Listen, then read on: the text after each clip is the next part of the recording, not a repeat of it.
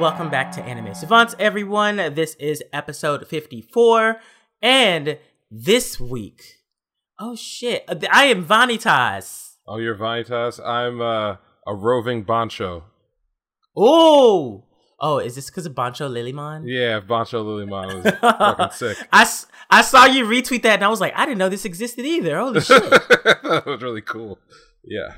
Okay. All right, so let's hop into news.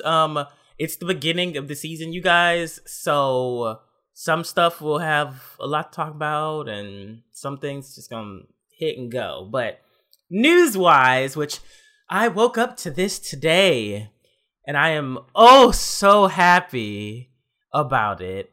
And Macross Delta is getting another movie. Oh, it never which ends. Means it never ends, and bitch, that means I get new songs. There you go. I am so happy. That is all I care about. I don't care about that fucking plot. I'm getting new songs.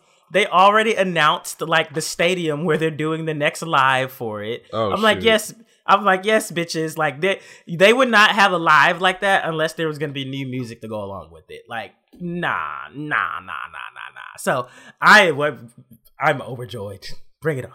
What else do I have here? Oh, did you hear about the Kakegurui writers manga constellation after one chapter? I didn't know if that was serious. It's real. Wow. It actually happened. They like released an apology and everything. But why? I think it was just like, I think the audience had a problem with everything. It said in response, the editorial department re-inspected the manga and determined that there will be problems with depicting characters with such similar likenesses as villainous, and thus may be viewed as intentionally denigrating particular works. The department apologized to creators of such works and others involved and stated that it will pay more attention to prevent further similar issues in the future. So that's weird. It's weird because how did you even let it get this far? Like, someone should have been like, are you sure we should have been doing this, y'all? Because like, we're literally like, they had the characters that were at like a round table talking. I saw like a few of the panels, and they literally had a Rimuru, they had a Kirito, they had a Ainz Al Ghul, Aqua was there from fucking Konosuba, and they even had the My Next Life as a Villainess like woman. Was this Katarina. To be like a comedy? Is that what it was? I don't think it was supposed to be. I think that it was legit. Like, the guy was going like, those guys, all those people are like villains. Like, they're the villains of the manga. Oh. But I don't think it was comedic. Because if it... Alright, I have some thoughts there, but it's not... Like, if it was a comedy, I'm not saying it is, but if it was, that's not super unusual to parody borrow a likeness. Yeah, like other series. It's not crazy to have that happen. Now, if it's just a straight ripoff, then yeah, they got a big problem. Like, definitely, they got a really big problem.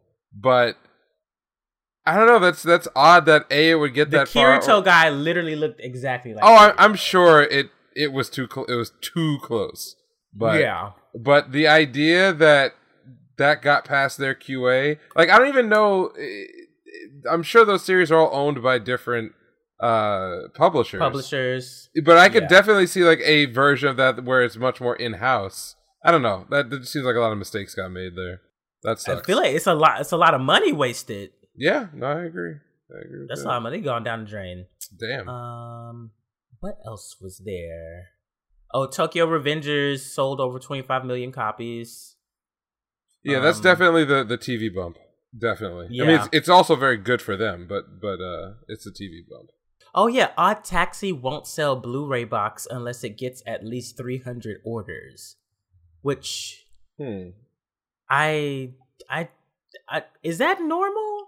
I don't know how Blu-ray sales work. You know, are they literally just like, we're not gonna waste the money unless we actually have buyers? Right. So it usually, I would say it is normal, but the reason why it feels weird or a little unusual here is because normally this decision is made based on pre-order, like they guess about the pre-order sales, right? So they say, okay, this is the interest level, and then they make the decision before they ever announce that there's going to be a product, whether or not they're going to do it. I think Odd Taxi, because, and this is a bet, I mean, I have to go look this up, but I wouldn't be surprised if it's getting a lot of buzz at the end of the season, which meant that when they probably originally made the decision about what they were going to do, because you were saying a week ago or so that they had sort of, there was a lot of like interactive stuff planned for the series, right?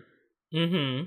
So they had definitely planned out way in advance all the sort of tie-in and maybe some of the product stuff, and then it felt like a slower burn. So maybe what they're responding to is, you know, there may be more interest in this series than we had originally thought there was going to be. And so now it's like, all right, if we can get to a certain level, you know, basically encourage people to pre-order, then, you know, they're going further than they probably would have gone. Because I would have guessed that minus this announcement, maybe they just don't do it at all. Because it's you know, the niche show. I don't know. It reached 500, like almost like right after the article. Okay, well there you go. So the interest is there. Yeah. But I wouldn't be just shocked. Didn't know if that was a regular thing for them to like announce it. So yeah, I think I've heard in the past for some smaller stuff. So not necessarily for an anime, but I know for like some light novels when they want to get like special edition releases. Or man, I'm not forgetting. Oh man, what was the name of that one? It became an anime. It was very weird. It was like all about these like different kids who were in the city of Tokyo, kind of having like weird eclectic, I don't want to say like side story adventures. It was a very like odd show, but it had a weird name. I'll remember, you know, I'll look it up later. But basically, was it a comedy? No. It was like sci-fi slice of life, and it came out I think 2015, 2016. But what I remember about it was that it was never planned to be an anime, and so the history of that show was it had started out as like a magazine short story contest thing, and then it became a light novel, and then the light novels weirdly did well way after their initial publishing, and so like every step of the way it was kind of like that. Like the publisher would put out feelers to be like, if enough people do this, then we'll do the next thing, and it got all the way up to an anime series, and now I gotta remember what the name of it was. But that kind of reminds me of the path that the Odd Taxi merch is taking, because it, you know, it was a very well thought out art project. So so this sounds like they're a stretch goal that they are leaning into now that there's some post-season popularity. I wish them all the monies. I don't even know if I want a second season. Well, I haven't watched, so I can't say. I haven't gotten to the end anyway. Oh no, I'm saving. Oh well, of course the last two. Okay, so I guess I'll go ahead and knock this shit out the way. So Skate is coming back. Yeah, I was going to talk about that too. Oh, okay. Well, we'll save that for yours. Okay. So, then I just, Disney.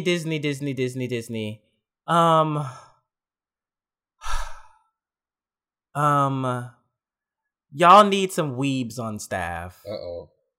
You need some Fujoshis and some Fudanshis on staff. Oh no. Primarily. So listen here. Star Wars Visions, they did the like special look thing, and it just so happens that Studio Trigger is one of the studios that's animating something, and how do I say this? There is a character in the Studio Trigger one that looks like a mixture of Gallo from Promare, right, and Leo from Promare. So, you know, a lot of Studio Trigger's characters kind of favor each other, whatever, but Promare was very popular. And it's especially popular within the BL community. So, you can only imagine that as soon as niggas saw this shit, they were like, that's their son. What? Because in BL, there's this thing called Omegaverse. where, you know, you have like your male and female genders, and then you have like alpha, beta, omega like, you know, assignments, and like if an alpha fucks a beta, whatever, you guys don't need to know that. Anyway, yeah, that's too much. I just want to say, y'all need some people to run shit by. Y'all need to run shit by more people who are familiar. Well, wait, but it's also these motherfuckers going crazy. Like it's not on the fucking studio. People are they're out of their minds. They are crazy. I'm gonna admit it because I've seen the picture. As soon as I saw this, I was like, huh? And then I went into the comments and people were like, it's their son! It's their son! And I was like, oh, it started. Oh, shit. It is over. So, yeah. If you're scrolling on Twitter and you see Gallo and Leo with, you know, a kid that looks like them, don't engage. Because they're going to argue you into the ground because the Studio Trigger animated it. So now that person exists, it's over. It's over. I'm just letting y'all know that is news from one of the This exhausts me. Yeah, I'm already exhausted. I mean, but the good thing is, like, you didn't even run by it. Like, you didn't even run across it. So that's good that it's not to that level of like, okay, like the mainstream nigga, or not even the mainstream, just like just it didn't breach the BL community, which is great, I guess. I guess. I don't know. But they shouldn't do this with like everything. I know they shouldn't, but it's not gonna stop them. Like niggas like what Rule 34. Yeah, we could go to like blah, blah, blah. Yeah, it's not good. So, I mean, I noticed that. Yeah, I see this all the time, but just not in like BL stuff. Like I told you before, somehow I am like adjacent to like Sonic the Hedgehog fans. Oh my god, the furries! And it's, but it's weird because like, you know, you made that connection, but there is a line between the furries and then just the obsessive Sonic fans, and they're weird and different. It's really thin, and it's sometimes very thin. Yeah, and sometimes stuff crosses over from one to the other or back again. I can't explain any of it. I'm not like a cultural anthropologist for this shit, so I don't know where it's coming from. But sometimes I'll see like a weird ass post of someone who I liked once liked something else, and I'm looking at this shit like, what? But thankfully, this is a tiny, tiny corner of social media, so I just hope that that's where it stays. That's all. I'm confident it will stay there, but I just had to like bring it up. I just had to, because I was like, no, This is so outlandish that I have to talk about it because they are crazy. Why are crazy. People like this? They are crazy. Why? And along the same lines, you know, Skate is coming back, but they didn't say that it was a sequel. They said it's just getting another anime project. Yeah, I don't know what that means. That could be like, you know, a 3-episode ONA, a prequel. It could be a sequel. It could be something, you know, a movie or something web focused.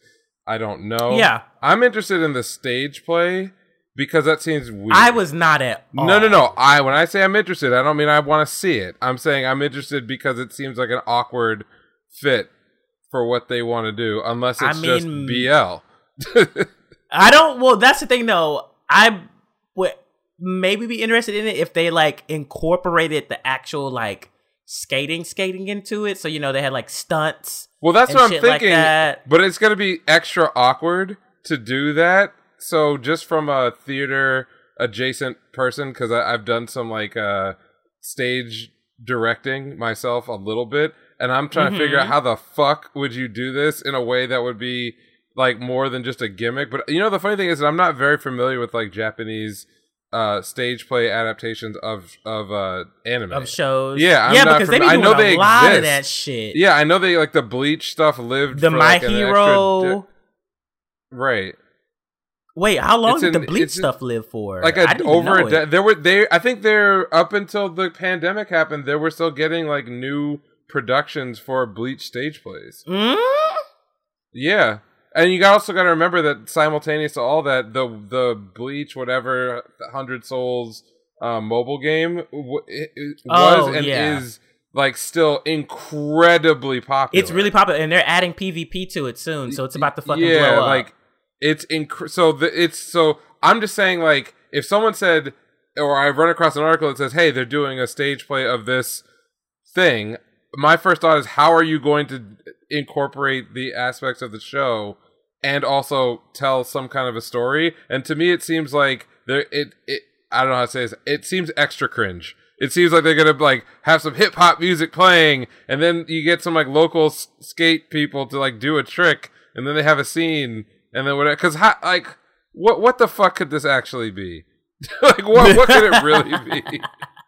Are they gonna build an abandoned mindset and then like have someone like wipe out on stage? I think they may do like a screen on the back side of the stage that like it's like kind of like VR, but it's like a shared VR for the audience. That's the most that I could think of as far as like, you know, having them go along with the ride. Otherwise, them niggas are just gonna be skating back and forth like on stage and off stage. That's what I'm saying. In the left and the right wings. So my interest in it is purely like masochistic. Like I want to know how bad it is. Not that I actually want to watch it and enjoy it. Alternatively, it could be like, remember they did those flashbacks in the show to when like the original skate crew and Adam were like in their weird relationship that they don't talk about. Like all that stuff, like under bridges or like wistfully looking at each other, looking out of the ocean. Like you could make a romance play out of that. Yeah. For a very specific audience. Yeah. I mean, yeah. The BL aspect, definitely. Like, definitely. Which I also heard that I read that part of the pop, which this has nothing to do with Tokyo Revengers and BL. I have read nothing about that. That apparently the pop is due to a huge rise in female. Oh, 100%. Yes. Yeah. So, do you know where that is coming from? Because I have no idea. Tokyo Revengers is like made for women. Oh, like think about it. All the hot boys. Yeah, and it presents itself in a very like. So remember, these are all like tough guy, middle school gangsters. But like, if you really think about it, there's not that much like gangster things happening. It's mostly just very attractive, you know, young men in various stages of like undress, talking about their feelings. I mean, if you watch this week's we'll talk about it. I guess this week's episode. Oh, of the Tokyo bath Revengers. scene. That was like half the episode. I mean, it's there for a reason. It's not like fan servicey, but it is definitely appealing. I think to a wider audience. Than you would think just based on the premise. Yeah. So. Yeah, okay, that could be something. Could be something. But yeah, that's all I got. Yeah. So aside from Skate and the interesting news and updates on how well Tokyo Revengers is doing, which again I think is just par for the course with being on TV and all the exposure.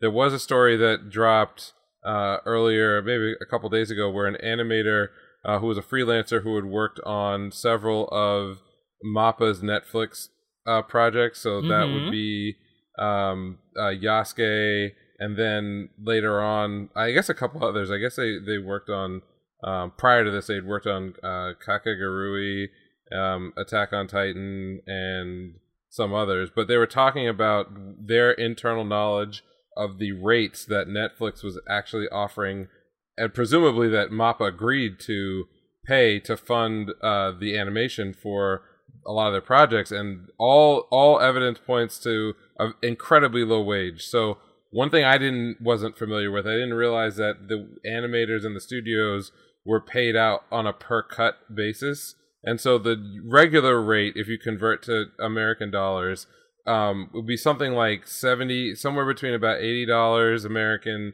and at the average end, and up to $150 or $160 American at the high end, to do on a per cut basis for individual animators. Netflix seems to have negotiated down to about $34 per cut. That's just so.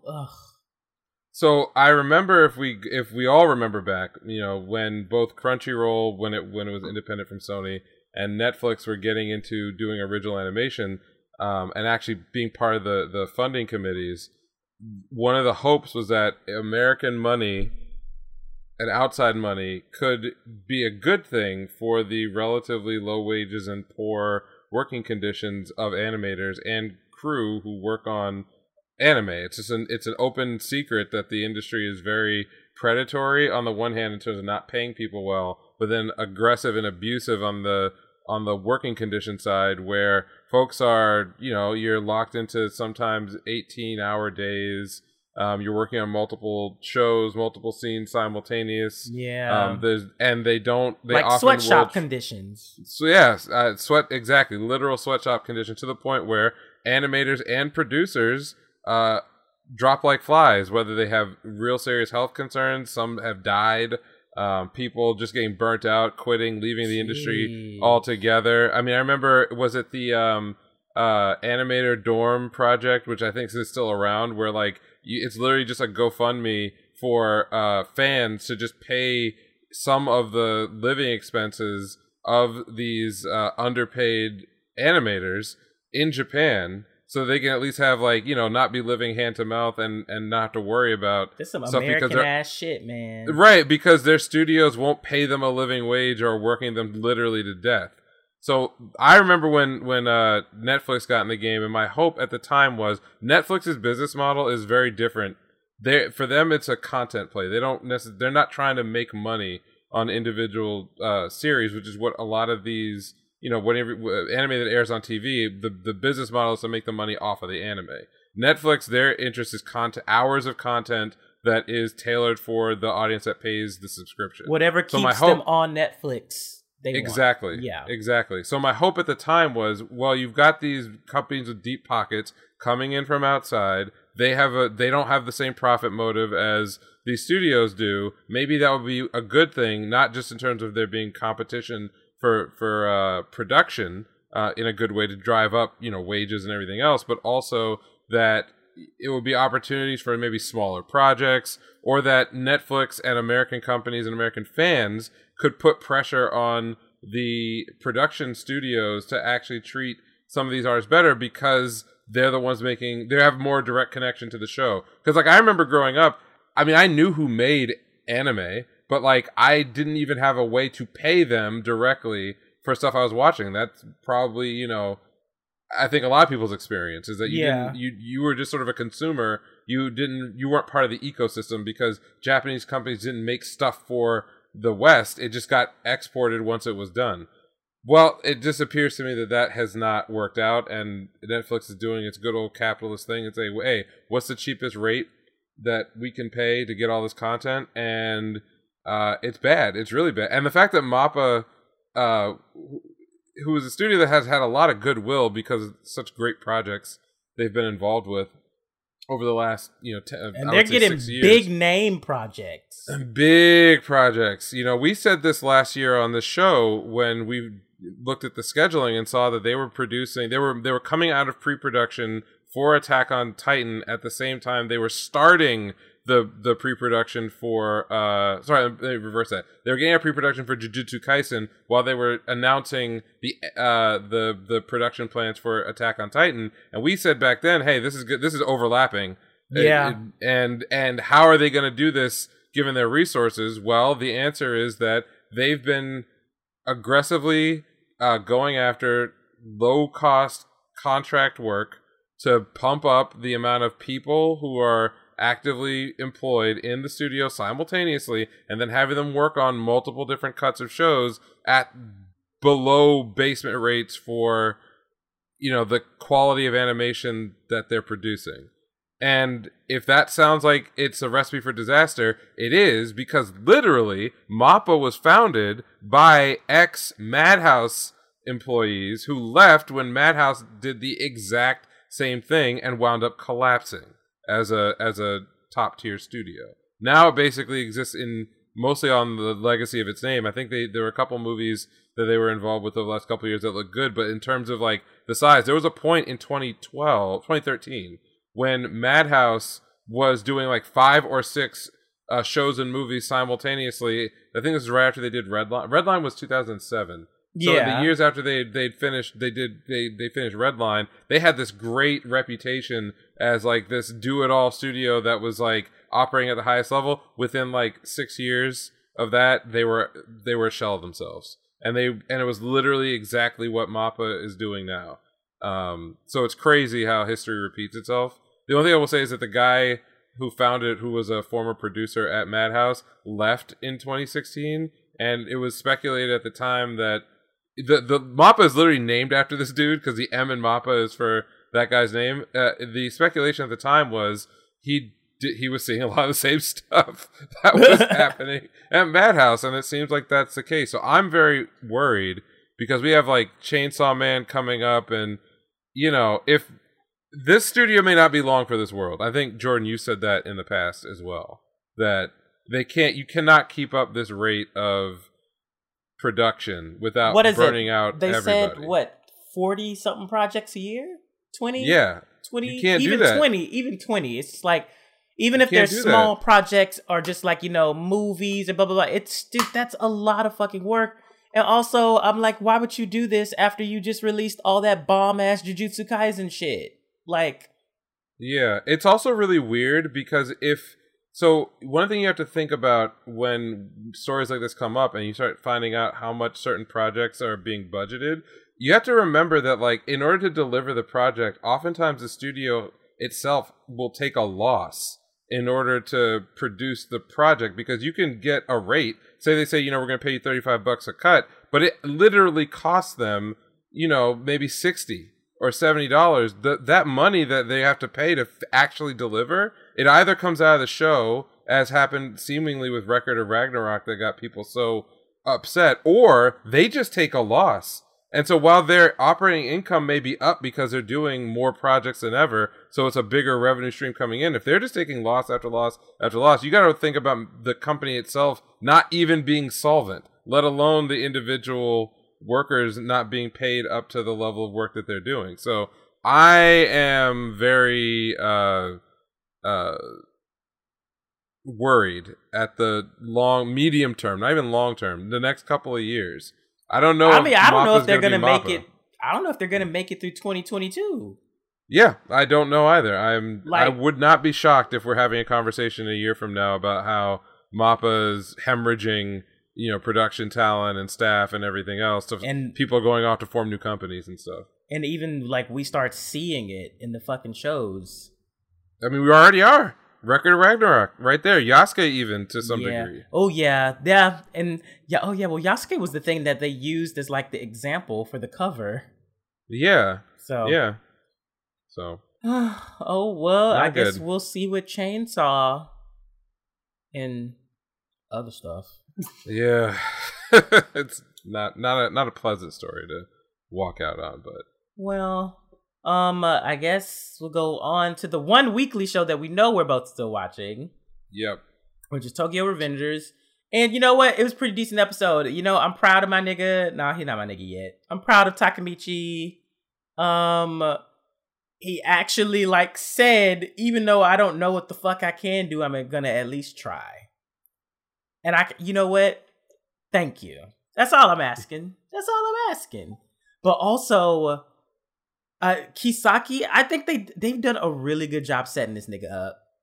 They've done a phenomenal job. I don't know if it came off the same way in the manga, but for me, as an anime-only person, I'm just like, this nigga has barely been here. And I said this last week, he's barely been around, but I am still, I hate him. I fucking hate him. And for the reveal from Draken to basically say he fucking idolized Mikey so much that he started to hate the nigga, I'm just like, oh, wow. What the fuck is this shit? And I'm almost positive that he's probably going to be the third squad's captain next week. I feel like that's going to be the twist that's coming. And if it's not, a lot coming. Yeah, there's a lot coming. Yeah, a lot of people said if you were shocked or whatever about just the shit that just happened with Hina, they were like, buckle up, yep. Nigga. So get your ass ready.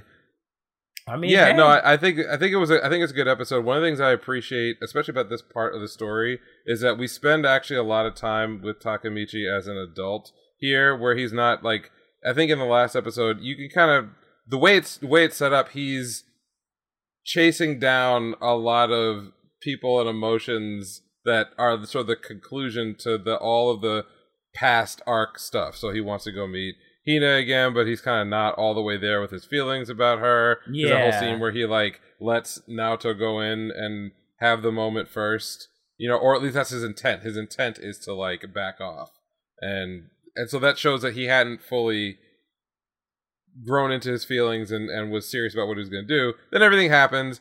This episode, you start with like the recap and a little bit more detail even of like what went down. And he's in the car, and then she's dead, and all the scenes going from the funeral, which are pretty good. I like because obviously the only people who really know what's going on are Naoto and him, and then the mom comes through and it's like, that shitty thing you gave her when you were a kid, she held on to it for years. I'm like, oh, why you gotta kick the puppy like that? Yeah, I was like, the mama know what she doing. She know what she doing. She was like, that girl loved you. And you damn. Do you know how fun? If like take the sci-fi story out of it, if some motherfucker did that to me, like, do you know how it hit you right in the stomach? Do you know how wrong you had to be to do that? I just want to let you know she always loved you. Like, like, why you telling me at her funeral? God damn, like. Or when this is like when like you break up with someone and then their a family member is like, you were always the best one, right? Like, oh my God damn it. Okay, yeah, fuck that. But yeah, so that scene, because there wasn't as much like, there wasn't either a frantic energy or like a lot of plot motion there, and you kind of got to sit with characters and the moments a bit more. You see Takemichi as an adult, where there's this like dichotomy between when he's at home and he's just still a loser, still like, yeah, he still was doing the same shit. Well, and also like obviously like his life had not improved as a result of anything he had done in the past.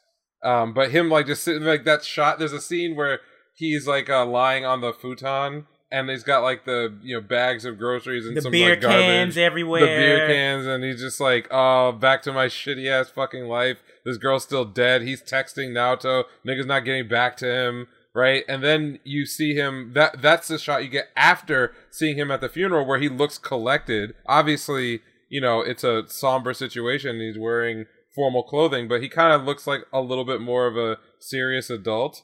And I like that they go from that to him like being a loser again, because it kind of puts in perspective who this guy actually is. Yes. He's not like the badass, determined, middle school gang leader. This is him as an adult that we knew from the beginning. I won't say he ain't shit, but like, he's not working with a whole lot here. He's still a loser. And he's definitely still a loser. And then Naoto basically calls him up, and they wind up meeting Draken at the prison, where he's there for death row, where you're like, holy fuck, what? Like, wait a minute. Oh, there are consequences in this world. And you get a taste of that other world that I've been sort of alluding to, and the show has been alluding to, of like, you have the middle school gangsters running around doing silly shit, having a great time, when men were men. And then you've got like the reality of organized crime. Yeah. Which is not fun. And it's not like heroic or anything else. It's just dark and shitty, and people are dying all the time, and you get the sense that like whatever Teta is up to, like, that shit is for real. Because he's getting people, he's like kidnapping people, blackmailing people, getting them to murder other people, commit suicide, to send messages, stalking people, hunting people, framing people. Like, this is not a fun... This nigga is just pure evil. Yeah, this is not like a fun romp through the past. It's like, no, this is a real motherfucker right here. For real. And you may have to actually kill this guy. I mean, that's what I see it going towards. I'm pretty sure they're going to basically be like, we have to kill him. Like, in the past. Well, Draken said it. He was like, if I could go back, what's the one thing I'd do? Kill this motherfucker. Yeah. Yeah. I mean, that's my mindset right now. I'm just like, y'all gonna have to kill him. One way or another, he gotta go. Yeah, get the fuck out of here. Yeah, so I like this as the bridge into the next level of shit that they got to deal with. And the tease at the end of the episode about me and the next commander, I think that there were breadcrumbs that were dropped. This is episode 13, so I guess episode 9 and 10. 10 in particular, because I think 10 was the one where like the fight was about to start up with Mobius. Yeah. So there's a lot more to that, because so we it was kind of teased already. Yeah, and we kind of left the story with just the resolution of the plot to kill Draken that failed. But obviously the fight's not over there, and now you've identified that Kisaki is kind of like the nexus of evil that's behind a lot of it, but we're not even close to penetrating that shit. Oh my not god. Even close. Oh my god. Okay. Oh well, shit. Yep. So it's good. I think they did a good job. And again, the focus on him as an adult and Naoto as adults dealing with things, I think was a welcome break and a reminder about what the stakes are. It's not just having fun. Sometimes that's what happens in the show and in the story. Like, you kind of get lost, and Takamichi kind of gets lost in the, I won't even call it fantasy because it's the reality, but like his sort of past life, doing it better. And this is an improvement, I think, to see the real world. Yeah. It's nice to see him come back to the future and not just like wallow.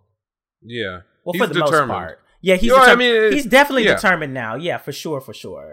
Yeah. I would say even that the wallowing happened really before the murder. Like, he was really more, now he's just sort of like, well, okay, I gotta go back. Like, shit, we gotta fix it now. And it just didn't know how or what to do.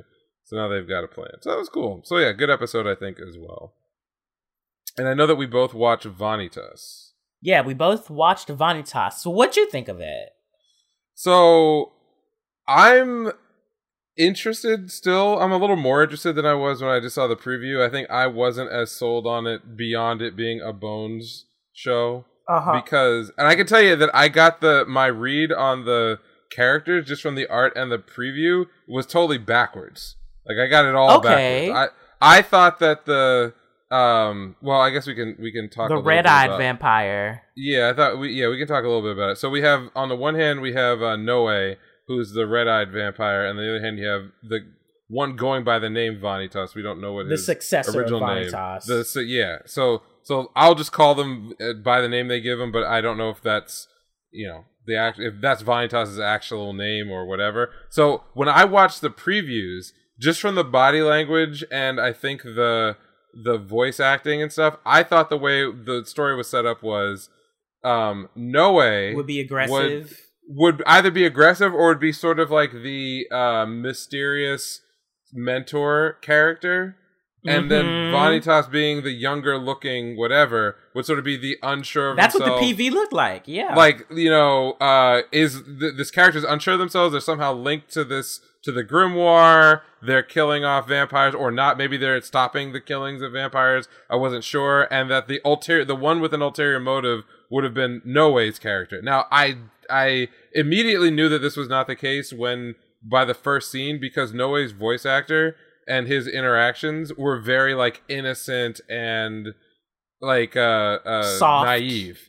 Yeah. So I'm like, okay, my read on this character was wrong just from the beginning. And then when Vanitas shows up with his assistant, I'm like, oh, is he like a stone cold killer? And then it goes right into like some comedy. So I'm like, okay, so what's the frame of this show? Is it about, or when I figured it out, by the end of the episode, it's sort of, it's almost Monster of the Week kind of thing, with them investigating cases of vampires who have their true names corrupted and then potentially figuring out how to help them, cure them. Meanwhile, there are these different factions running around doing stuff. So that's what the show is. But I can tell you that was not what I expected it to be from the preview. So overall, I'm still intrigued. I want a little more explanation of the dark side of this story, because that tease at the end about how ultimately Noe is going to kill Vanitas is interesting to me. Because now that means that there's the dark side of this character, because he mentions that if only I'd known what was going on. Yeah. You know. So that's cool. So that's an inversion of everything I thought. I thought that Noe's character would be the one with the dark side, sort of manipulating or using Vanitas' character, and that's not what it is. It's the exact opposite, maybe. So I'm intrigued, but I'm also not like hyped for the show because there was just a little bit too much comedy for me to really be like overexcited by it. But I want to watch it. I want to continue because it looked good. It sounded good. Everything else is good production. Yeah. I loved it. I loved the music. I especially loved the aesthetic and how they used a lot of the lighting, how they animated a lot of the lighting, especially when they were like in the was it a church or whatever building that had the like that thing at the glass? end, whatever it was. Yeah, that was really cool. That shot from below where he's on the platform. Yeah, I love loved that scene. I thought that was cool. I also I thought that the scene where Homegirl was like corrupted, like where she lost it, I thought that was trippy great. as fuck. That was great. Yeah, I was just like, this looks so, because it was such a huge departure from the regular animation. So I was just like, and it was scary. Like, I'm not gonna lie. I was like, yo, this shit's creepy. This is scary. Like, if I woke up and saw that shit in front of me too, I would have been like, bitch, what the fuck? Like, no, I'm dead. I'm dead. But also, I feel like they laid a lot of they planted a lot of seeds because Homegirl bit Noe. So I'm also thinking, I thought. So I'm like, is this man corrupted? Yeah, I'm thinking he might be corrupted, and that's also why he's feeling weird now. But then I also liked how because Vanitas was yapping away at the mouth about like the names and like what her name was. Like when she was corrupted, she was some Briar thing, but then she was like the Witch of Flowers or something when she was healed. So I'm along the same lines of you, where it's like, I think it might be Monster of the Week, where it'll be Vampire of the Week, where everyone's true name determines what their powers are once they're corrupted. That's possible. That's a cool idea. That's what I think it's heading towards, which I would love to basically see, like, oh, so because this is your innate power based off of your true name, this is how the curse is going to take advantage of you, because it's literally just like malevolent power trying to destroy. And I also don't believe that the tale of Vanitas is the real tale.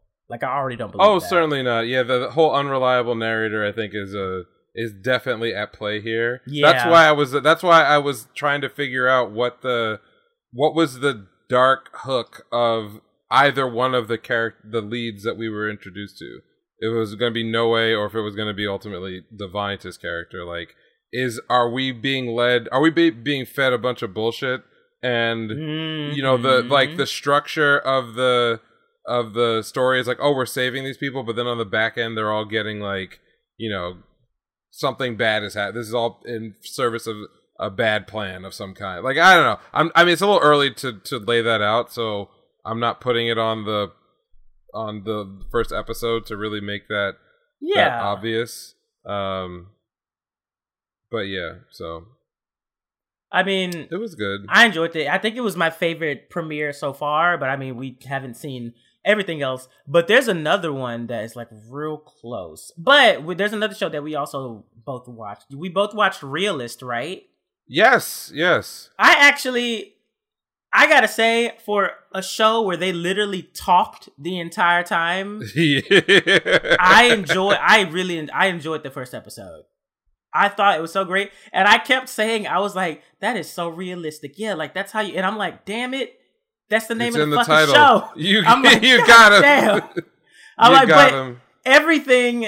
It just made sense, man. It was perfect. It made so much fucking sense. I was like, yes, you should do this. Yes, you warmongering princess, that is the wrong thing to do. Because if you let the people who are supposed to be in the military starve, you ain't gonna have no military. So shut up. But also not shut up because she wasn't as like overly aggressive tsundere as I thought she was gonna be. So yeah, it switched up like quick enough that I'm like, all right, I'm not annoyed. Yeah, because I was like, if she comes in here and she sees him like working, and by the end of the episode she doesn't respect him, that would have turned me off a little bit. But I was like, I feel like she's smart enough to recognize that like her dad is lazy just in general and doesn't want to do shit, and that like this nigga is actually like putting in the work, like already has plans. Like the moment when he said, "Oh, I already have the funds," she was like, "Ooh, okay, cool." So I don't need to lick a fucking soccer good with this shit. I'm cool with the this politics. is going to be a very comfortable show. And they foreshadowed like a future arc, because I feel like the merchant girl, she was like, "Oh, they're going to be opponents in the future," and I'm thinking, wait, opponents? But oh yeah, once their economy is back online, they're going to be competitors to her. Yeah, so it's going to be. They set it all up that like what the order of like. Of the direction of the show is. You got the 3 different dukes. They represent different. Like if this is like a winning the 4X, favor of the dukes, right? If this is like a 4X simulation, and you got like, okay, you can focus on your military, you can focus on your economy, and maybe you like focus on your technology or whatever it is, and then they have a character representing each of a set of factions that are going to challenge the main character and whatever he's management shit that he's doing in order or all together. He's gonna knock them all down. He's gonna bring them all in, so they'll all be, and then they're gonna deal with the Empire, right? And then, exactly. So you have a very clear direction. You have a very clear problem, which is this guy does not want to get sold off to the, which makes perfect sense. He's got the issue is the kingdom is completely dysfunctional, which everyone can understand, and then like all I need after this is like a couple of interesting support characters and with twists, but things for him to play off of, his attitude, his sort of laid back but hardworking approach, that just have some characters to play off. That's it. I also appreciated how like visibly annoyed he was.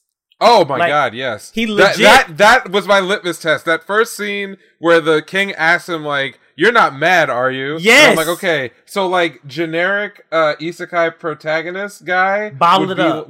Would be like, I have to be the hero, and I'm gonna just take things as they go. And then like a realistically drawn person would be like, "You bet it depends on what you fucking say next." And what did that nigga say? He said, "It depends on what you say next when you tell me what's going on." And then when they described it, he was like, why should I even do anything for you motherfuckers? Yes. And he was like, my life was on track. I was going to be a civil servant. I was going to chill. Yep. Like, he knew exactly what he was doing, and he was going to get it. And I'm just like, damn, like, yes, so, it all made sense. Everything made sense. And it flowed well. And the Seiyus, they were good at what the fuck they were doing. Like, especially his Seiyu. I was like, even when he wasn't visibly annoyed, you could see like the tinge or like the tone that he would talk to people in. I'm like, oh, that nigga already knows they don't have the right answer.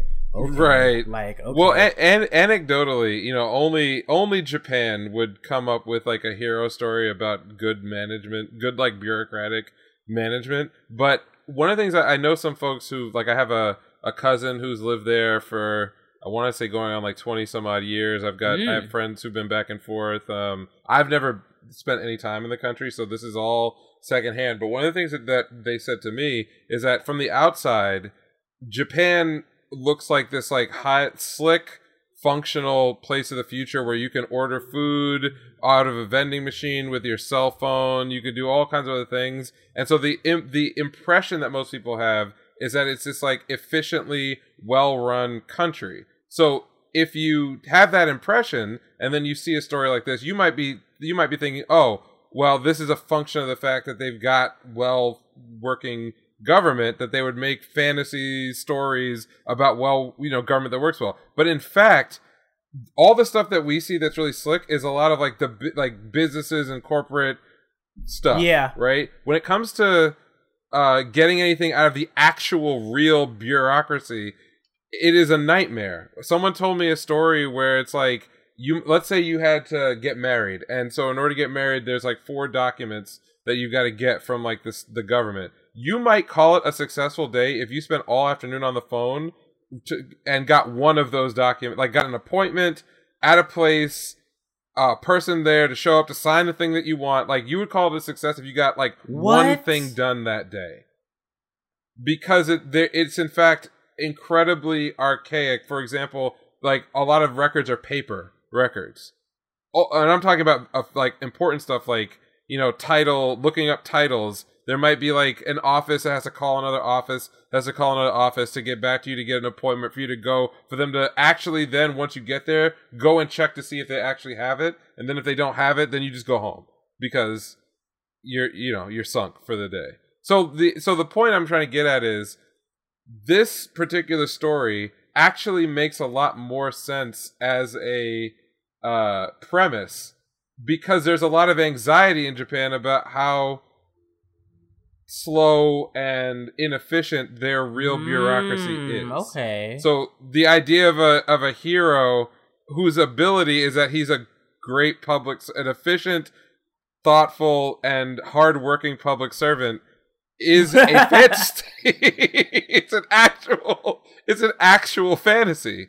So I thought that you know, anecdotes, what they are, I thought that scratched the same itch that Shin Godzilla scratched for me. Oh, okay. Because it's the same kind of story. It's just like, you know, the Japanese government doesn't know how to deal with this like walking natural disaster. They fuck everything up. There's like a bunch of young civil servants who realize what's going on, and then once everyone else gets fucked up or killed or it's all a mess, they step in and like, now we're going to show the power of government to protect people by doing a good job. Okay, yeah.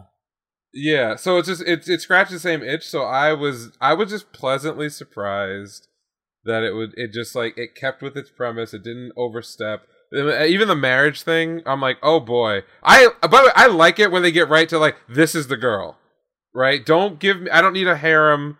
I don't need any of that shit, right?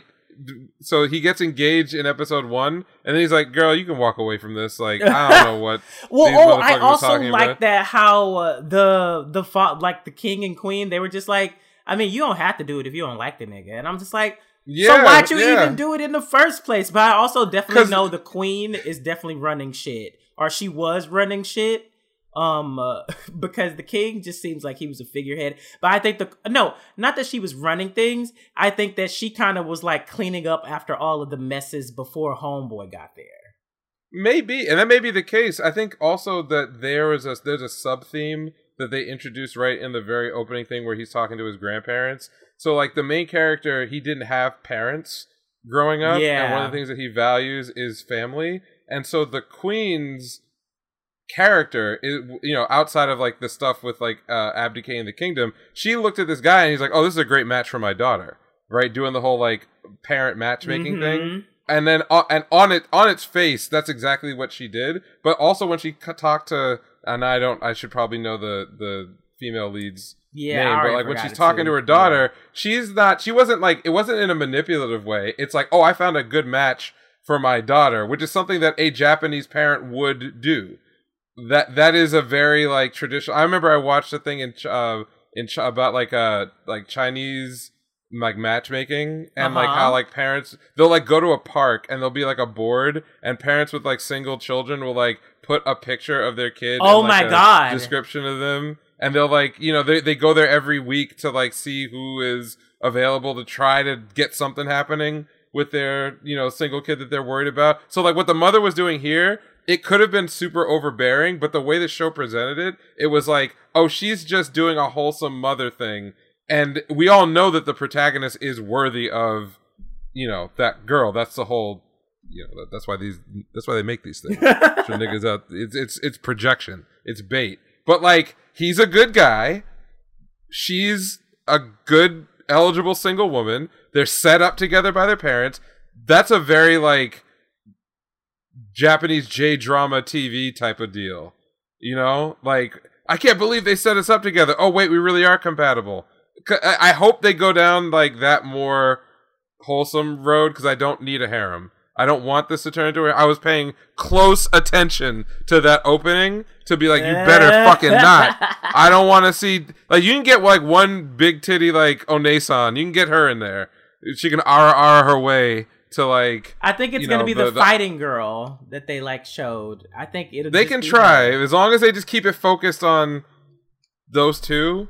I'm good. I'm golden. If this starts to turn into a harem, I will grit my teeth and continue. But I do not want grit it. No, just fucking drop it. I do not want it. I do. Well, I mean, if the writing and the plot is still interesting, like I will continue to follow. I just don't want to. I don't want to descend into that stew of bullshit too much. I prefer it not do that. I got a stew of bullshit to talk about later. Well, so do I. But yeah, we can move on. We can move on. We can fucking move on to something. Again, all right. I'm getting upset. I like this show a lot. It is hopefully my comfort food for the season. Okay, so then I'm gonna go ahead and talk about my second favorite premiere so far, and that is Remain. Oh shit! The water polo. Oh, they got you. Y'all, first of all, zero shit to do about boys love, so I'm pretty sure that'll turn a lot of y'all back onto it. Second of all, the first episode had nothing to do with water polo. Interesting. It was basically basically the meaning for the show was specified in the first episode, and the show is going to be way more than a sports show. Like, it's a real show. It's a real show. Yeah, no, like real, the way that they made the synopsis sound, they were like, after I thought that they said after a water polo accident, but it's just like literally like the first episode, like water polo is definitely a part of the series, but that whole first episode, I literally was just like, God damn. What? This is kind of good. Like, not even kind of good, y'all. It was good. No, and they didn't even get no fucking water. They didn't get any water. It literally was the introduction of the main character. His like, well, I don't want to say anything in specific. I want you all to like go watch it and experience it for yourself. It was really fucking good. Like, it literally focused on the main character and the people around him, like way more than the fucking sport. And there's like shit went down basically. And it's one of those like, it's kind of like a readjustment kind of thing, but also I'm trying to describe it without saying exactly what it is, because once you find out exactly what the fuck is going on and like what the show is focusing on in that first episode, and when the main character comes to the realization of it within that episode and it clicks for you too, you're going to be like, oh, this show is definitely not going to be just about these niggas in this water. Like, okay, because I saw the opening, like, and I'm like, this is just a bunch of niggas in Speedos that barely fit. Which also, the opening is by Enhypen, so, I love them. K-pop, boy band, whatever. Love their songs. The opening was great. I loved it. Actually, I was like, I need to go find this and put this on my phone immediately. But, no, the first episode, that opening means nothing. Like, how do I put it? Like, the mood of the first episode is gray. Okay. Like, if that, right. I don't know if that makes any sense, but like, it's a lot to work, not a lot to work through, but all of the characters are working through some shit. Like, it's not just the main character. So, yeah, Remain, that first episode was great. Like, and the characters they're animated in a very mature way. They all have like very realistic, facial features. Kind of like slightly sharp. Definitely like the older characters. Like a lot of the men have facial hair. The mom has like a middle-aged woman's body. Not that it's like highlighted or anything, but the character designs are extremely realistic, and there's a slight bit of comedy, but like it needed the comedy to break up the like the mood, because it legit, the show comes off, especially with the promotional material, as like happy, hey. It's a no. It's a no. Oh. It's a no. Can I ask one question? So I know that like there's an amnesia subplot, or maybe it's a main plot. I don't know, but like, oh no, that's the main plot. Okay, so if he has like forgotten most of like what went down in his like I guess junior high, doesn't that also mean he forgot everything he studied in junior high? That's part of the doesn't episode. That mean he has to go back to junior high? No, he doesn't go back to junior high, but they address it in the episode. Oh, okay, all right. I was like, that's my only thing. I'm like, well, no, that was my question when he woke up because they were like, no, you forgot everything, like not just like your friends and shit. Yeah, I'd be like, bro, I'm not. Do I have to like repeat? No, literally, he has this moment in the episode. So fuck. Yeah, so you'll see that. You'll see what he does to address it too. Oh, okay, all right. And that's also kind of it's also like similarly realistic to like Realist Hero. I like that. So I'm like, okay, cool. But yeah, the whole the episode as a whole, especially like the family parts. That shit was like, that shit was like, it was some real shit. It was some real fucking shit. And they haven't even explored all of the family members like shit yet. So, yeah. No, Remain was really good. I really enjoyed that first episode. Oh, cool. Yeah, I thought it looked more realistic than I would have thought. But when I saw the opening, I'm like, bunch of half-naked niggas with flat asses. Now, I'm not saying that it probably won't transition into that. But as far as now... Yeah, it felt like bait. Yeah, no, that's bait. It's almost like a Madoka Magica kind of thing. Oh, okay. Hey, you know what? If you could zigzag out of a weird BL situation into something deep, what do you want me to say? Yeah, I mean, because a lot of people were expecting BL hints. Like, I'm not gonna lie. What I had written this entire show off on that basis. Yeah, no, so. There are no BL hints, but like. They foreshadowed a lot of the future arcs with the characters around him based off of the primary interactions with him in this episode. Especially with his friends. Like I already know what the fuck that's gonna go, what road that's gonna go down. But yeah, man, I really like that. I really like that first episode. I watched it this morning and I was just like, I did not expect to like this, and I'm like dialed the fuck in by the end of the episode. Like, what the fuck? So yeah. Well, that's what's up. Yeah, I'm pleasantly surprised. So I will absolutely take a look at it, and I will report back on my thoughts. But yeah, you've already leveled it up in my own. I felt like it needed to be because I myself was gonna be like, I was gonna watch the first episode, but I was just gonna be like, let me suffer through this first episode just to like, you know, say I watched it and to like, you know, qualify myself for basically saying I'm not watching that shit because I watched first episode and it was this. Like now I'm like, nope, put that on the list, nigga. I'm watching this. What else did I watch? I watched Peach Boy Riverside. How was that? Did not know what the fuck was going on for a good chunk of the episode. You know, there's racism, like, and shit going on with it. There's definitely going to be some really good Sakuga scenes in the future. I can tell you that. Because the way that they animated the two antagonists near the end of the episode, like... that was my thought, seeing that shit. Oh, did you watch it?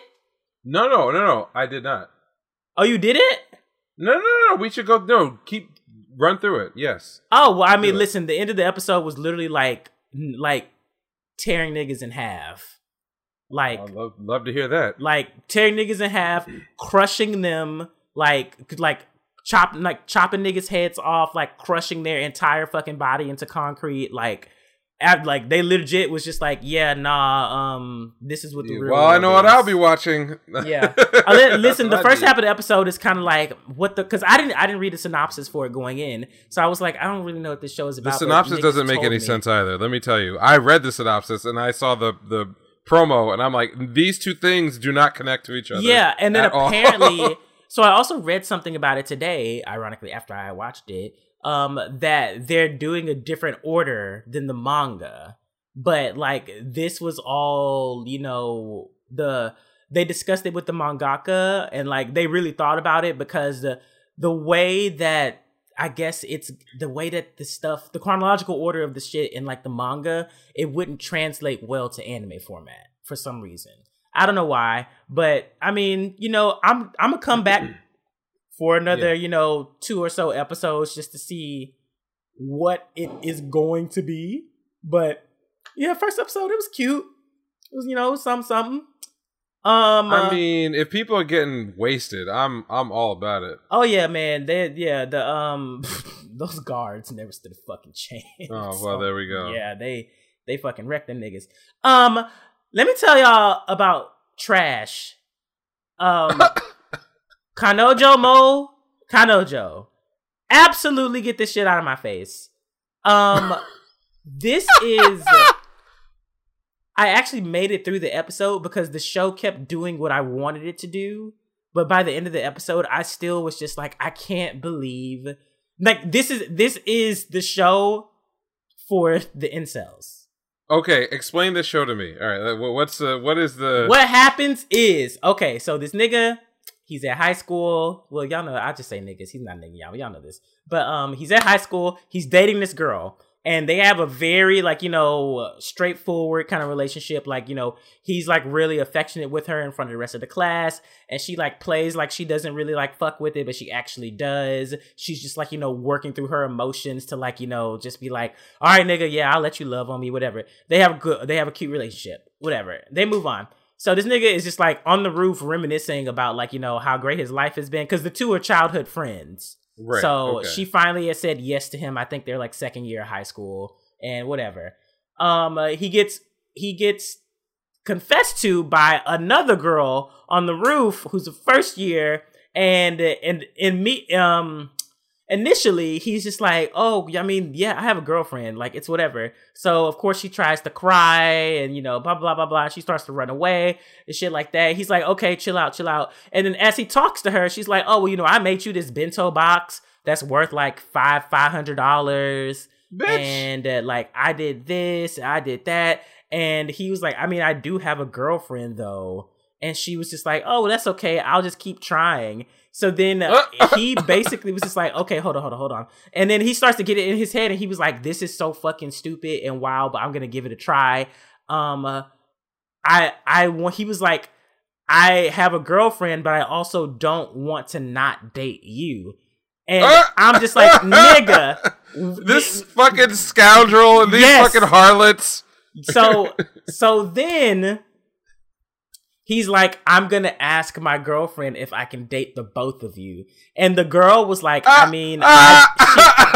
the girl was like, I don't think that's going to work, but why not? And so he was like, but I'm not going to ask her. He was like, you have to come with me. I'm not just going to like do it out of nowhere. And she was like, okay. So he takes her to the girlfriend, and they start just like randomly hanging out because the girlfriend's like, oh my God, who's this girl? She's so cute. We be getting along. Oh my God, she can cook. All kind of shit like that. So they literally hang out all evening. And then they're like, what in the polyam fucking propaganda? Okay, well, listen, this is what I have. I have something for that. Because I was bringing this up while I was doing my, like, reaction of it. So they're sitting in the park at night and chilling.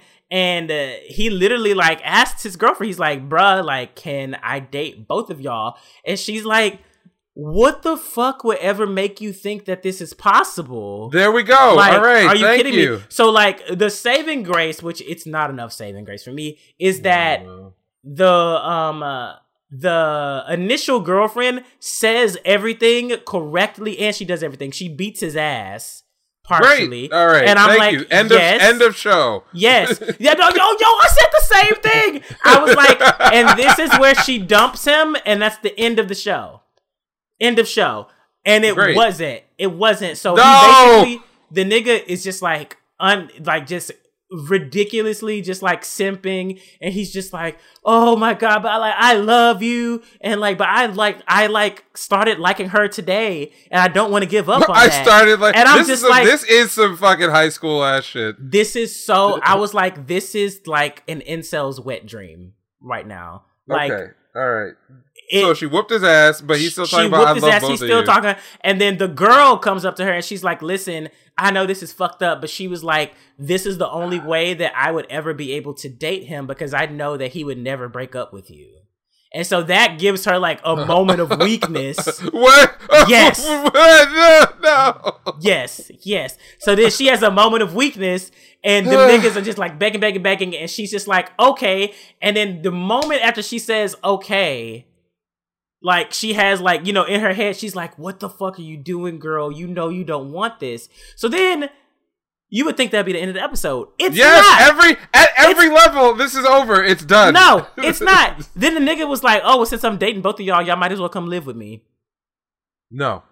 And so I'm like, oh, no, this is an automatic no. No, it's actually an automatic yes. The new girl is like, yes, I can move in tonight. No. And so the other girl, the original girlfriend is like, wait. Well then I'm coming too, and he's like, yeah. So he lives in a house by himself because his parents are both working internationally. They always live by themselves. Why? Yeah. So I'm just like, okay. So then the girls are of course the regular girlfriend, the initial girlfriend. She's actually like loving it because homegirl basically does all the house chores and can cook.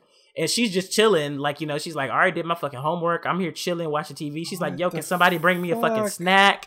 And da-da-da-da-da. So they eat dinner. Dinner was fucking amazing. All that kind of shit like that. So she's taking a bath and she's like, you know what? This actually might not be that bad. And blah, blah. And then homegirl comes into the bath with her, which of course she does. And they're like in the bath together. And she's like, so she starts telling the girl, she was like, I just want you to feel comfortable fucking him while I'm in the house because I'm not there yet. Yes. And and then the original girlfriend is like losing it because she's like, bitch, we haven't even kissed yet. Like, what are you talking about? What? I hate Japan. I hate Japan. Oh, I'm already fired up. So this isn't the end. So then beyond this, they homegirl is just like, oh well, you know, I might blah blah, and she's like, don't you dare get any glimpse of like doing something with him before me. So of course they storm out the bathroom in only, you know, towels, and the initial girlfriend is like, are you thinking of like doing some crazy shit with us tonight? And he was like, I gotta be honest with you, yeah, I was. And I'm like, and so me, I have to be honest. Me being the person where I'm like, there's no way. I was like, this has to be a miscommunication. This like, is all wrong. I was like, this has to be a miscommunication. I think he's talking about something else. He can't be talking about a threesome. So they're going back and forth, blah, blah, blah. I'm like, ha, okay, this is a joke. And then the nigga is like, at the very end of it, he's like, well, damn, yeah, I really did. And then he literally says, I really did want to have a threesome tonight, though. And I'm like, oh my God. And then the homegirl loses her shit and like starts screaming at top of her lungs. And that was it. And I was just like, I can't believe that this exists.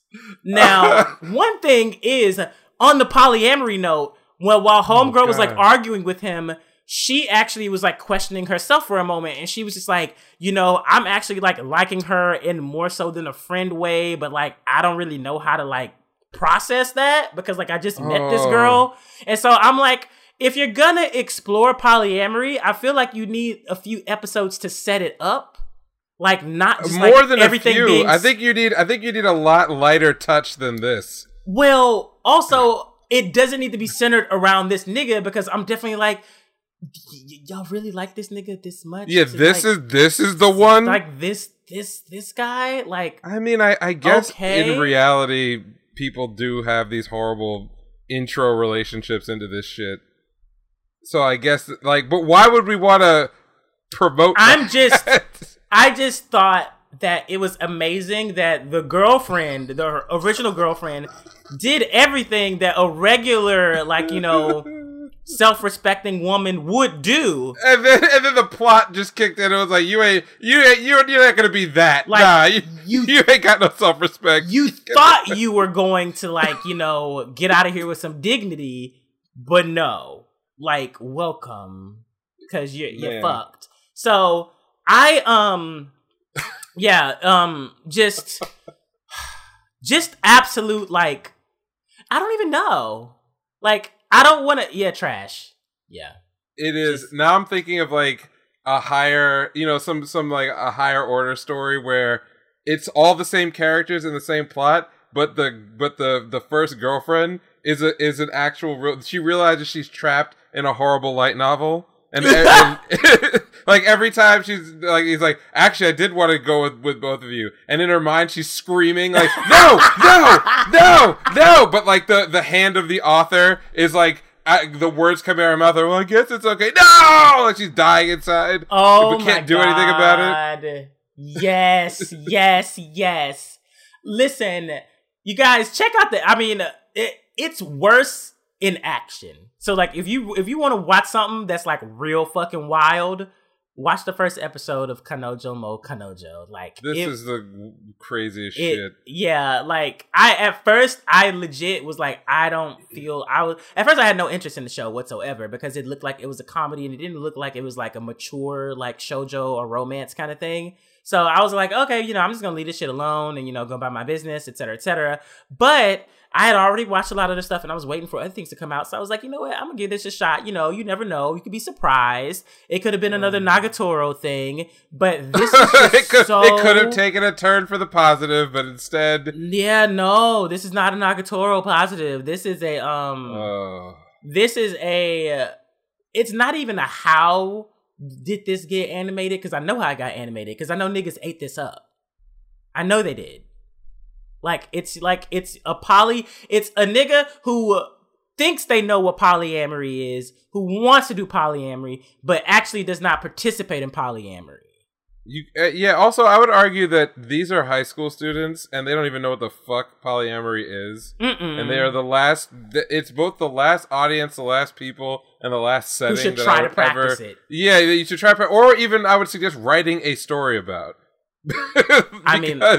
There's so many problems now, here. I will be shook if, because I haven't posted my video about it yet, but I would be shook if, source material people got into my comments on YouTube and they were like, actually, nigga, try to argue with you. Well, that's the thing, because they argued with me about Nagatoro. They were like, don't write this off on the first episode. It gets better, blah, blah, which it did, but, I would be shocked if people got in my comments this time and they were like, actually, it does explore polyamory in a serious way later on.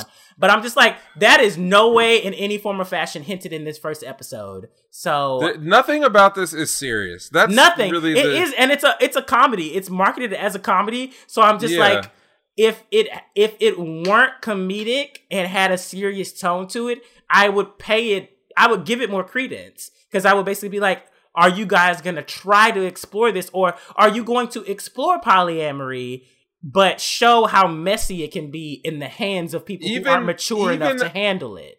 That would be interesting. Even a hentai plot has more self-respect than this. Mm-hmm. Because it's literally the plot of a hentai. Mm-hmm. It's like, I'm living alone. I have this girl who's down to do anything. I run into this other girl who wants to fuck me. And then I tell my first girl that actually I want her and the new girl to move in with me. And then on night one, I'm trying to fuck both of them. That's a hentai plot. Yeah. But an actual hentai would have more self-respect than to set it up like that. Jesus Christ. So yeah, Kanojo. Well, speaking of hentai plots. Oh shit!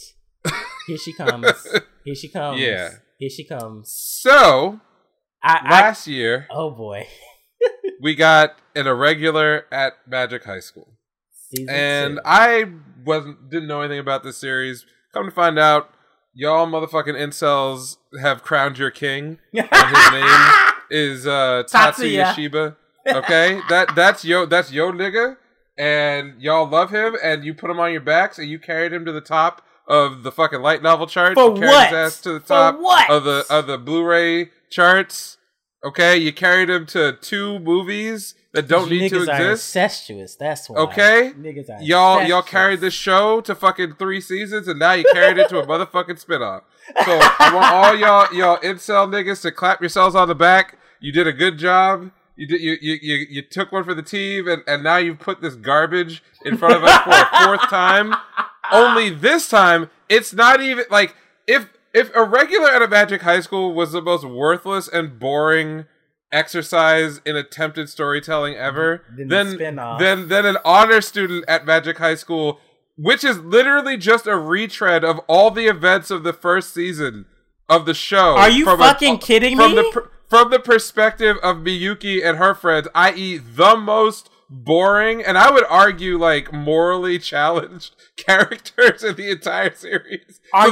They're not even telling an original story? Here's the problem. The characters themselves are so boring and have such little to do with the main story that they have to invent side stories that fit into the main story to give them all something to do. Is it a girl drama show?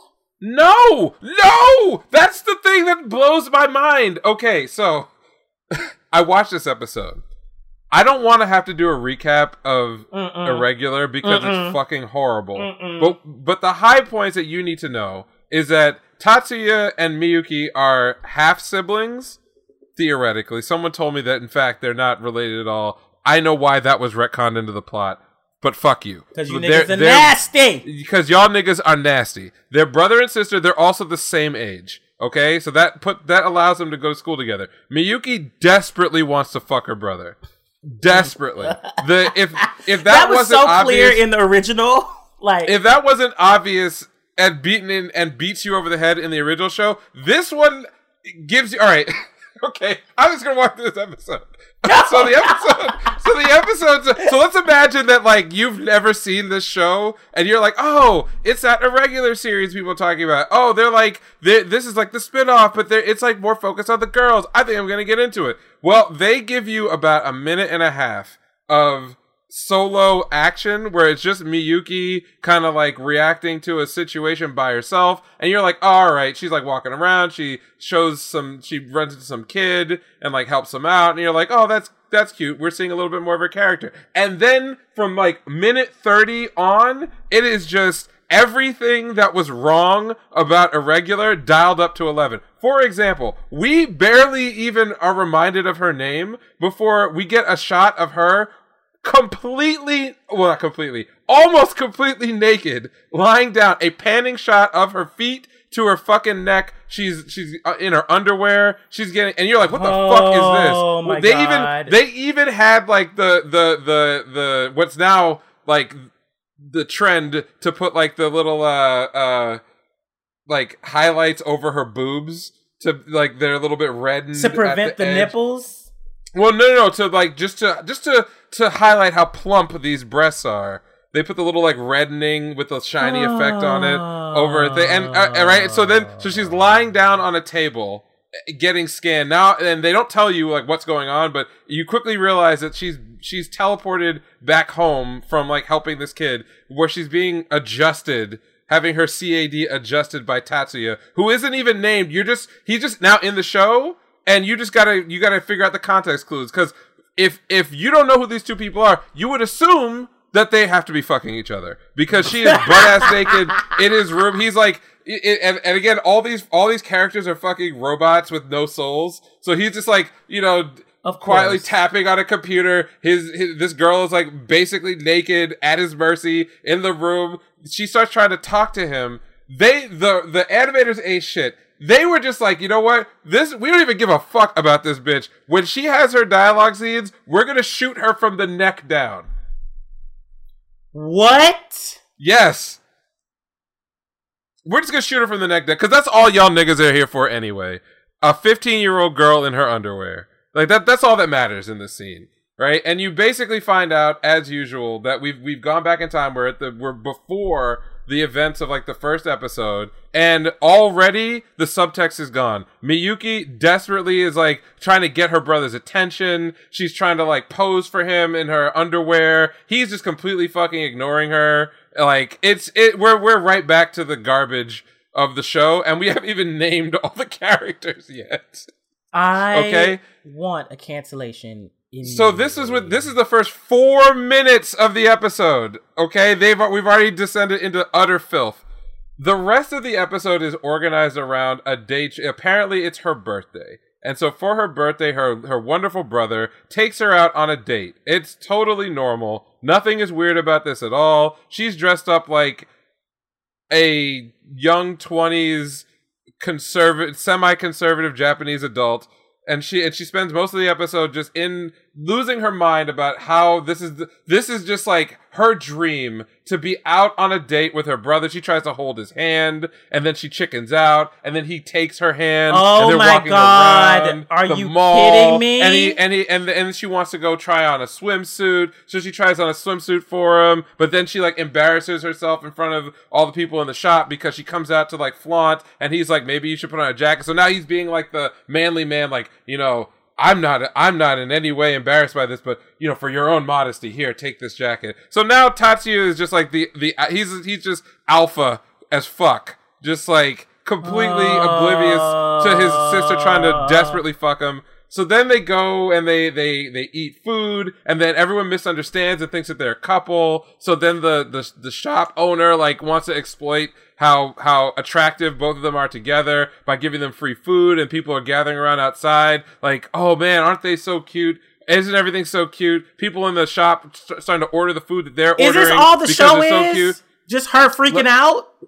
And she's like, you know, trying not to desperately both trying to get him to treat her like his girlfriend, but then like not say it. And then like, you know, he gets so all the shit goes down. He buys her like some jewelry for her birthday. Then he gets a phone call and he reverts back into like heartless psychopathic killer Tatsuya mode and disappears. And then remember that this show is supposed to be about her and the perspective that her character has on the events of the first day. We're not even up to the beginning of the show yet. So he runs off to go like deal with some like family drama. Meanwhile, she just decides to sit on a bench and just wait for him, presumably forever, right?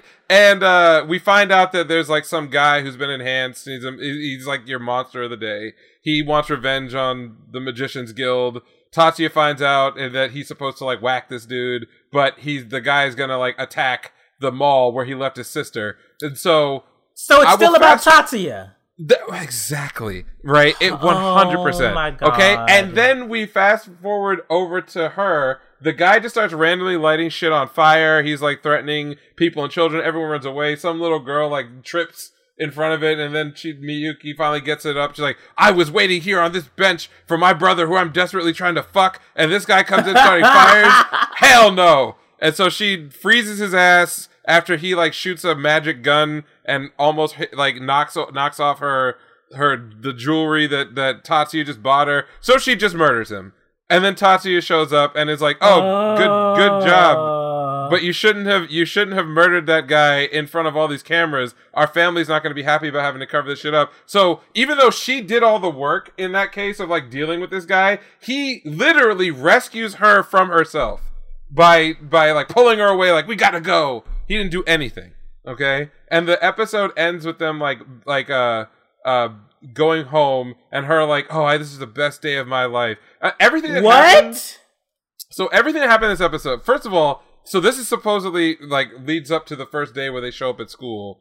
You know, whatever. And so we haven't even met any of the characters, and I already know what this series is about. This is like this is beyond fan service because Miyuki is boring. She was boring in the original show because her only character trait is that she desperately wants to fuck her brother. That is it. She like, you know, every moment, every like hero moment she has revolves around him and his interests and his needs. Tatsuya, I hate everything about him. I like it's as you should. Because he simultaneously is like every trope of like a light novel protagonist. Where, like, his one flaw is actually the most overpowered skill ever! It's like, it's so stupid. He's never really in any threat or any danger for anything, so there's never any actual drama. As far as, like, what he embodies, he's, like, very, like, a very conservative character, because his life mission, I guess, is to sort of protect his sister, but then at the same time he's a badass secret agent who's also a literal walking weapon of mass destruction. Yeah. But he's discriminated against in this society where he's also like the world's greatest engineer at the same time. So like he's just a worthless character because there's nothing to do with him. He's just like, if this person existed in real life, like you'd have to think that they would be the arch sociopath. Because he's also a ninja assassin and just fucking murders people at the drop of a hat. Like, for no good reason. for pissing off his sister. I remember I was watching the first season, and you get to like after the school inter-high whatever Olympic shit they did, where like the mafia gets involved somehow, and then he's so upset that the mafia was gonna ruin his sister's game that he just murders like 13 people in the most gruesome way possible, and then just like walks right back in school like, hey guys, time to go to class. Like it's such a weird show.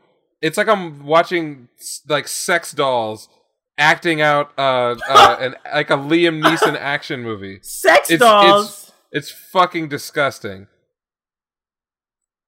Fuck this show. They got her naked within a minute and a half. They didn't even have time. A minute and a half. Okay. Within a minute and a half, she was fully nude. And remember, this is a 15-year-old girl. So anyway, I'm not surprised. I'm not shocked. I'm not. This is on brand for this series. 100%. So, yeah. Fuck Mahoka. All you incel motherfuckers who are responsible for this shit, like, you know what you should do with all your power? With like, stop creating real shows. Just tell them to make porn.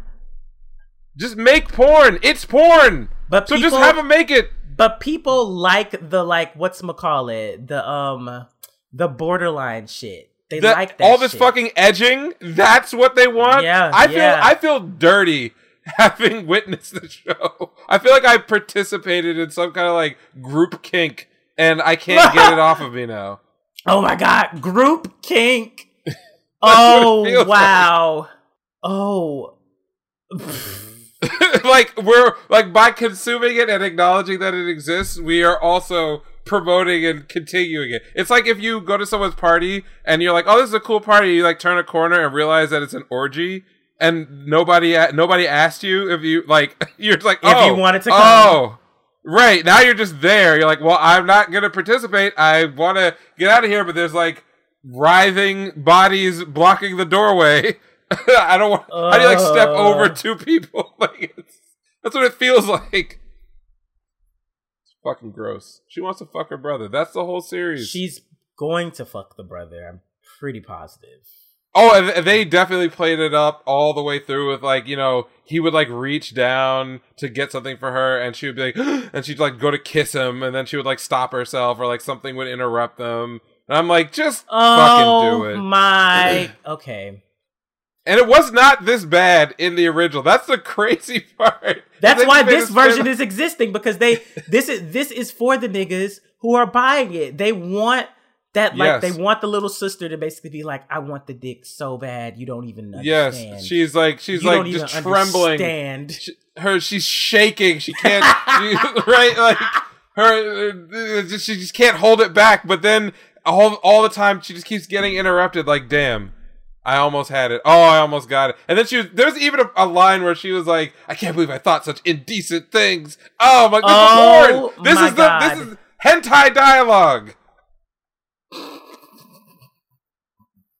Well, no, not even best of luck to everyone who's watching it, because I already know y'all's taste. You filthy degenerates. Nothing. I wish you nothing but pain. Nothing but pain. And we haven't even gotten to like the whole thing. I thought was like the hook of the show was that there were all these other supporting characters that go off and like do stuff. And I figured like, oh, okay, we're going to be introduced to like all the girls. So if this is going to be a fan service show, my assumption was the fan service was going to be, what are all the other girls who are fill the cast, you know, what are their little stories? What are they doing? And it appears that it still revolves around Tatsuya and his bullshit. And I don't know, everything is just amped up to 11. So more of the same, but worse. Yes. Well, from my point of view, worse. From the point of view of these filthy degenerates, it's the greatest thing that they've ever seen. I'm sure we'll get 8 spin-off movies. I'm certain. Anyway. Well, I'm not touching that. I mean, the only thing I'll do with that show is watch the opening to see if it's like a bop or not. And then that's it. I couldn't even tell you because I was so filled with rage that I just... and I don't... In fact, I don't even know if it had an opening attached to it, because I feel like it gave me like the cold open to the first scene, and then it gave like a title panel, and then it went right to the show. So I didn't watch the end. Maybe they played the opening at the end, but they might not have even had one. They might have just said, fuck it. Who cares? They don't. Oh, wow. I don't know why you did that, but you did it. Oh. Yep. Okay. I think I've gotten the venom out of my system. I mean, I saw it coming on Twitter anyways. I was like, oh shit, he's actually watching it. Okay. The worst thing I've ever seen. Well, that's really all I had. Yeah, I mean, that's all I got for this week too. I don't have any do I have recommendations? I mean, nah, not really. I mean, if you haven't gotten Scarlet Nexus, you know, Scarlet Nexus, I've been enjoying that. That's fun. Yeah, it's just some good fucking just like action smashing shit, like psychic samurai and whatever girl. Yeah, so make sure you follow us on social media, anime_savants on Twitter, and then just regular anime savants on TikTok, Instagram, and Facebook, and YouTube. And yep. Yeah. You can hit me up at Neural Handshake on Twitter. I know I'm gonna get it when this shit drops because the last time those Mahoka stands found me. Oh, they found out of you. The blue. Uh-huh. Yeah, they found me out the blue. So you know, I'm putting my gauntlets down. I don't even want someone to try to defend this shit to me. Don't try because I will block you. Oh, what I want is an explanation, not a defense. An explanation. You know, you're not getting that. You know, they don't have it. Out there. They don't have it. All they're gonna say is "fuck you," like it's your opinion. And what is what part of she wants to fuck her brother is my opinion. If this show had the guts, she would have been, like just leaking all over the place this entire show. If they had the balls to do it. That's he would have breathed on her, and she would have just collapsed somewhere in the fucking mall. I just want them to No, I don't want them to figure it out. I thought after the first season we just weren't gonna see it ever again, and now it's back with a vengeance. The whole thing. It's all it is. That's all the show has going for it. It's just anyway. Yeah, come at me at Neural Handshake on Twitter. Holla at your boy. Get blocked. You know what it is. Oh, well. That's it. Peace out. Yeah, that's all I got. Bye. Yeah.